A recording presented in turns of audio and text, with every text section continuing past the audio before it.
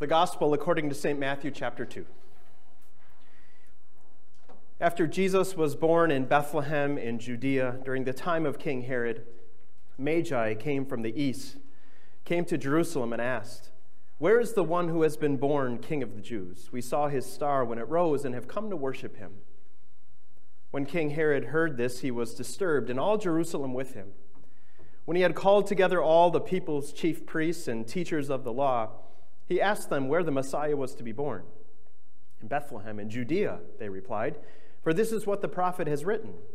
But you, Bethlehem, in the land of Judah, are by no means least among the rulers of Judah.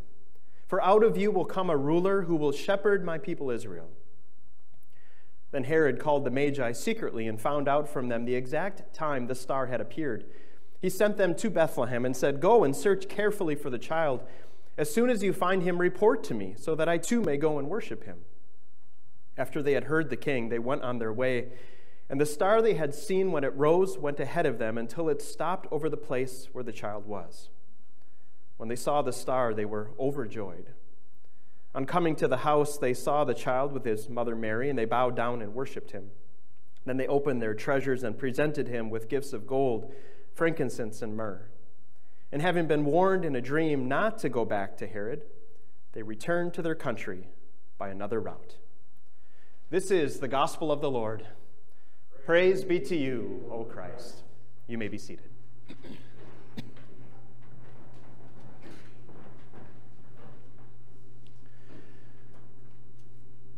The pictures of Christmas that we have in our minds that are often conjured up by artists, movie makers, sometimes aren't always accurate, are they? Take that stable, for instance. We often picture what with our creches? This wooden structure, right? Maybe like a barn of some sort of thing. But the fact is, it was probably more like a cold, small, dark cave where they would keep their animals. And that manger, that was Jesus' first crib. Probably wasn't that wooden box that we often picture, but probably, at least in that time, made of mud and straw, maybe some stones put in there to give it some stability. And that the wood feeding box was crude enough, but you think about it being a little trough of mud that Jesus was placed in for his first bed. And when we think about these men that are before us today, there's a whole lot of misconceptions there too. This would make a great episode of Mythbusters. I think that show's still around, right? Except you wouldn't have a whole lot of evidence to look at. You have these 12 verses that are right before us here in Matthew chapter 2. It's all we have about these men. But there's so many misconceptions we have in our minds about this account and all the details about it. If you were here for Christmas Eve, we looked at this lesson just very briefly as one of our lessons for that service. And I told you that night about how the wise men, the Magi, were not there that evening when Jesus was born. They weren't at the stable, at the manger with those shepherds, even though that's what we do with our nativity sets, right? When we were kids, sometimes we'd put those Magi like in 2 rooms away because that's about where they were when Jesus was born, right? They were still months from coming to see Jesus. He was probably anywhere from 6 months to maybe up to almost 2 years old before they came and saw him in that house that they were living in Bethlehem. Another misconception is that there's 3 of them. Fact is, the Bible doesn't tell us how many there were. There's more than one, that's for sure. It's plural. We often think of 3 because there were 3 gifts, but there could have been 30 of them. We don't know. Another misconception we often think of, and thanks to the Christmas carol, "We 3 Kings of Orient are," was that these men were kings. There's no proof of that either. The way the Bible does describe them is using the word magi. Doesn't even call them wise men. That's something we've come up with too. And the word magi comes from the Greek word magoi, which really is more like a magician or an astrologer. And whenever the magoi are talked about in the Bible, they aren't usually in the greatest light. The Apostle Paul comes across a man named Simon the sorcerer, who is one of these magoi, one of these magi, and he is doing false miracles, trying to lead people away from Jesus. There's also a false prophet named Bar-Jesus in the Acts as well, in the book of Acts, and he too is one of those magi. Daniel dealt with a lot of magi back in Babylon, the ones who were trying to discredit him in front of the king, who were trying to put down the true God.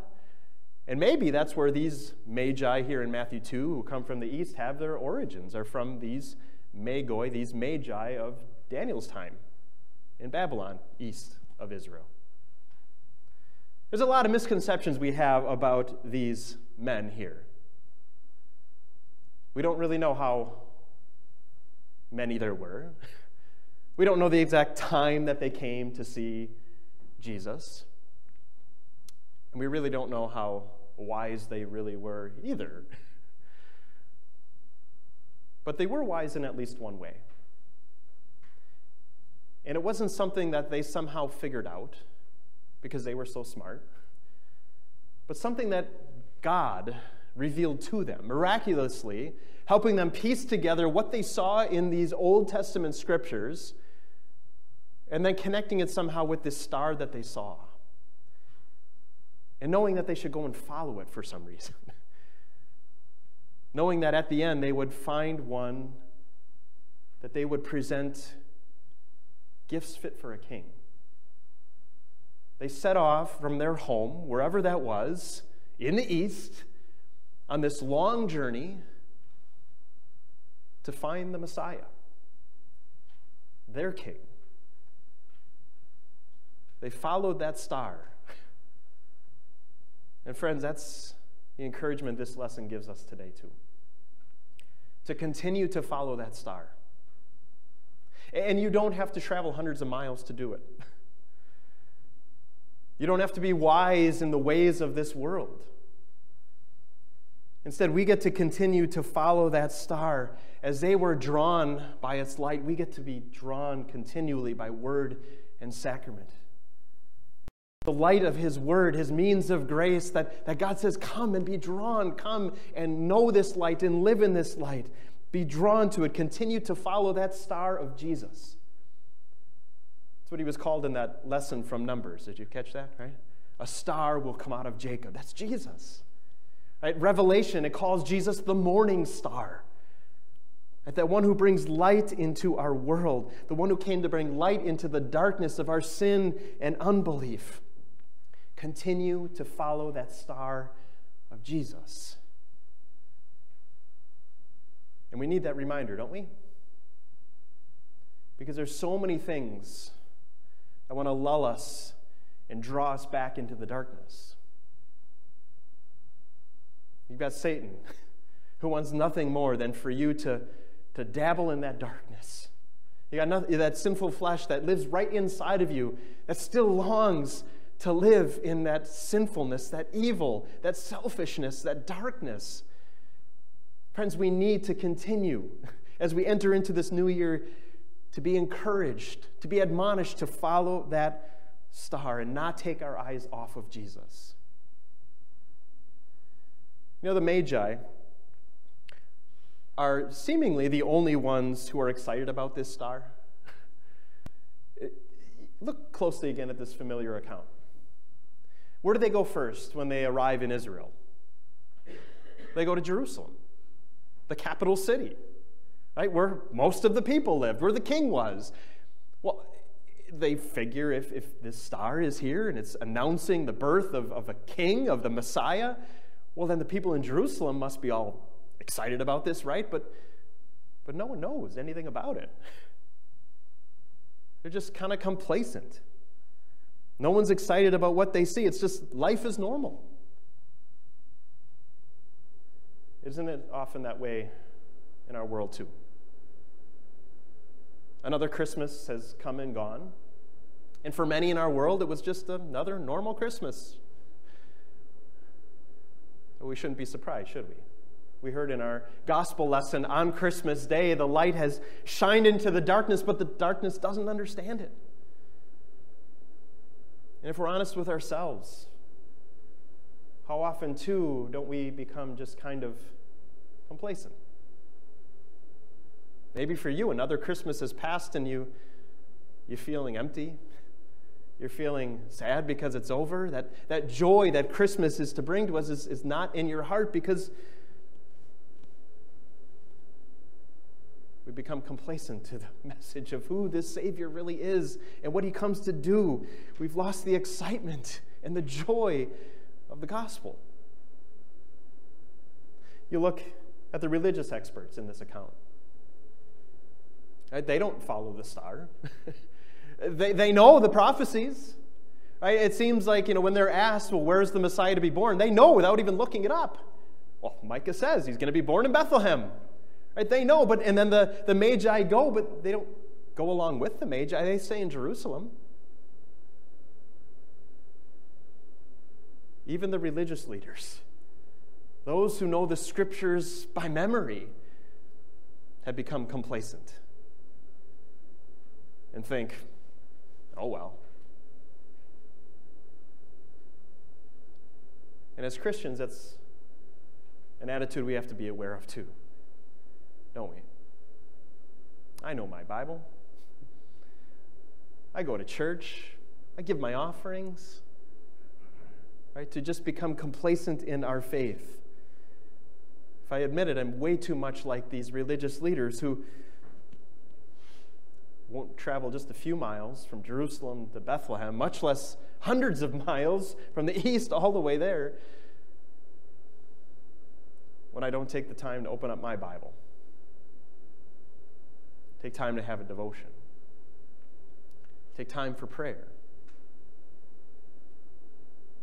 How easy it is to be like these religious leaders and just not get overjoyed when we see the star, but to be overconsumed by the things of this life, the pleasures, the worries, the concerns, and forget who that star is and what that light brings to our lives. There's one person in here who does care about that star besides the Magi, and that's Herod, right? But Herod's not excited about it. He's not complacent about it. He's threatened by it. Because there's this talk of another king, and that's a threat to his throne and a threat to his power.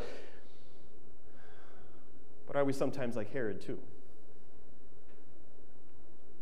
Where Jesus isn't the star of my life and my heart and the light of my life. He's a threat to my time, to my money, to my priorities. Right? If I let Jesus in and he really takes control of all of my heart, what does that mean for me? Where does that leave me? Friends, how easily we can become or begin to see Jesus as a threat. And maybe you don't think about that consciously, but subconsciously, anytime that you put your will before God's, anytime that you think what you have to do is more important than what he asks you to do, anytime that it becomes about my time and my money and my life and my priorities, Jesus has just become a threat to you and to your life. The fact is, friends, that's why we need to continue to keep following this star. So that we don't become complacent, so that we don't think he's just not worth our time, so we don't see him as a threat to our lives, but to continue to follow that star that we know. God led those Magi right to that house. That star moved in the sky until it was right over that house where Jesus was. And their reaction? They were overjoyed. And friends, that's what God has done for you too. You did not find him. He found you. You were called out of darkness into his marvelous light. And the same God who knows absolutely everything about you, who knows every single sin that you have done, who knows every time that you have been complacent in your faith, who have said Jesus isn't worth my time, or have even seen Jesus as a threat to your life and to your priorities, the same God who punishes sinners with eternal death in hell is the same God who loves you. The same God who called you. The same faithful God who forgives you. This same God who is willing to step into our world, to be Emmanuel, to be God with us, to take on flesh, and to take our place, to live a life of complete dedication of following his Father's will. All the way to a cross, all the way to suffering and death. Friends, this season of Epiphany, over these next 6 weeks, we're going to see this Savior, who's just a baby here in this account, revealed to be our Savior, revealed to be God himself, come into this world to bring light and life and peace and joy and forgiveness and salvation. You know him. You've seen him. You've been brought into this marvelous light. May we be given his strength to continue to follow him so you can live in that light right now and you can have that promise of eternal light forever. Friends, if you're questioning it all today, if God loves you, if you're questioning it all today, what is my purpose in this life? What is the star that I should be following through this life? Don't look to the people of Jerusalem.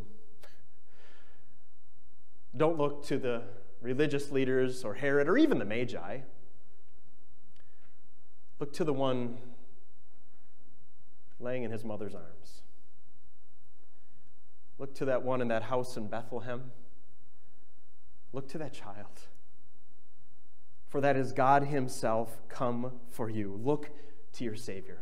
Friends, you may not be wise in the ways of this world, but you have been made wise for salvation through the gift of the Holy Spirit.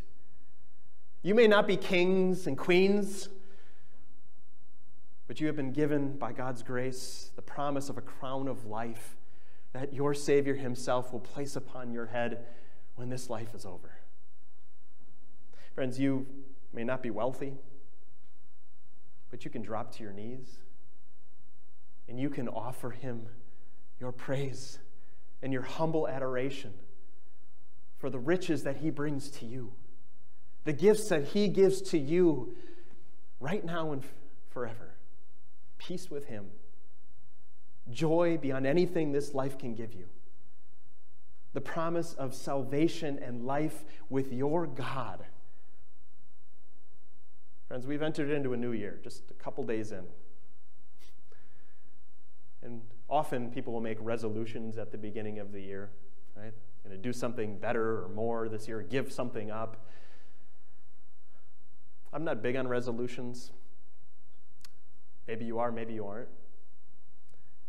But can I encourage you to make one resolution? To continue to follow that star. To make the star of Jesus the center of your heart and of your life, of your time, of your priorities. Make your resolution this new year to continue to keep your eyes focused on that light of Jesus. Be it in worship and receiving the sacrament and being in a Bible study and doing devotions at home, so that you can continue to live in that light and have the blessings that that light of Jesus can only bring to your life. That star of your life and your heart and your eternity, it's Jesus. May he grant us the strength and the desire to continue to follow that light every day this new year. God grant it.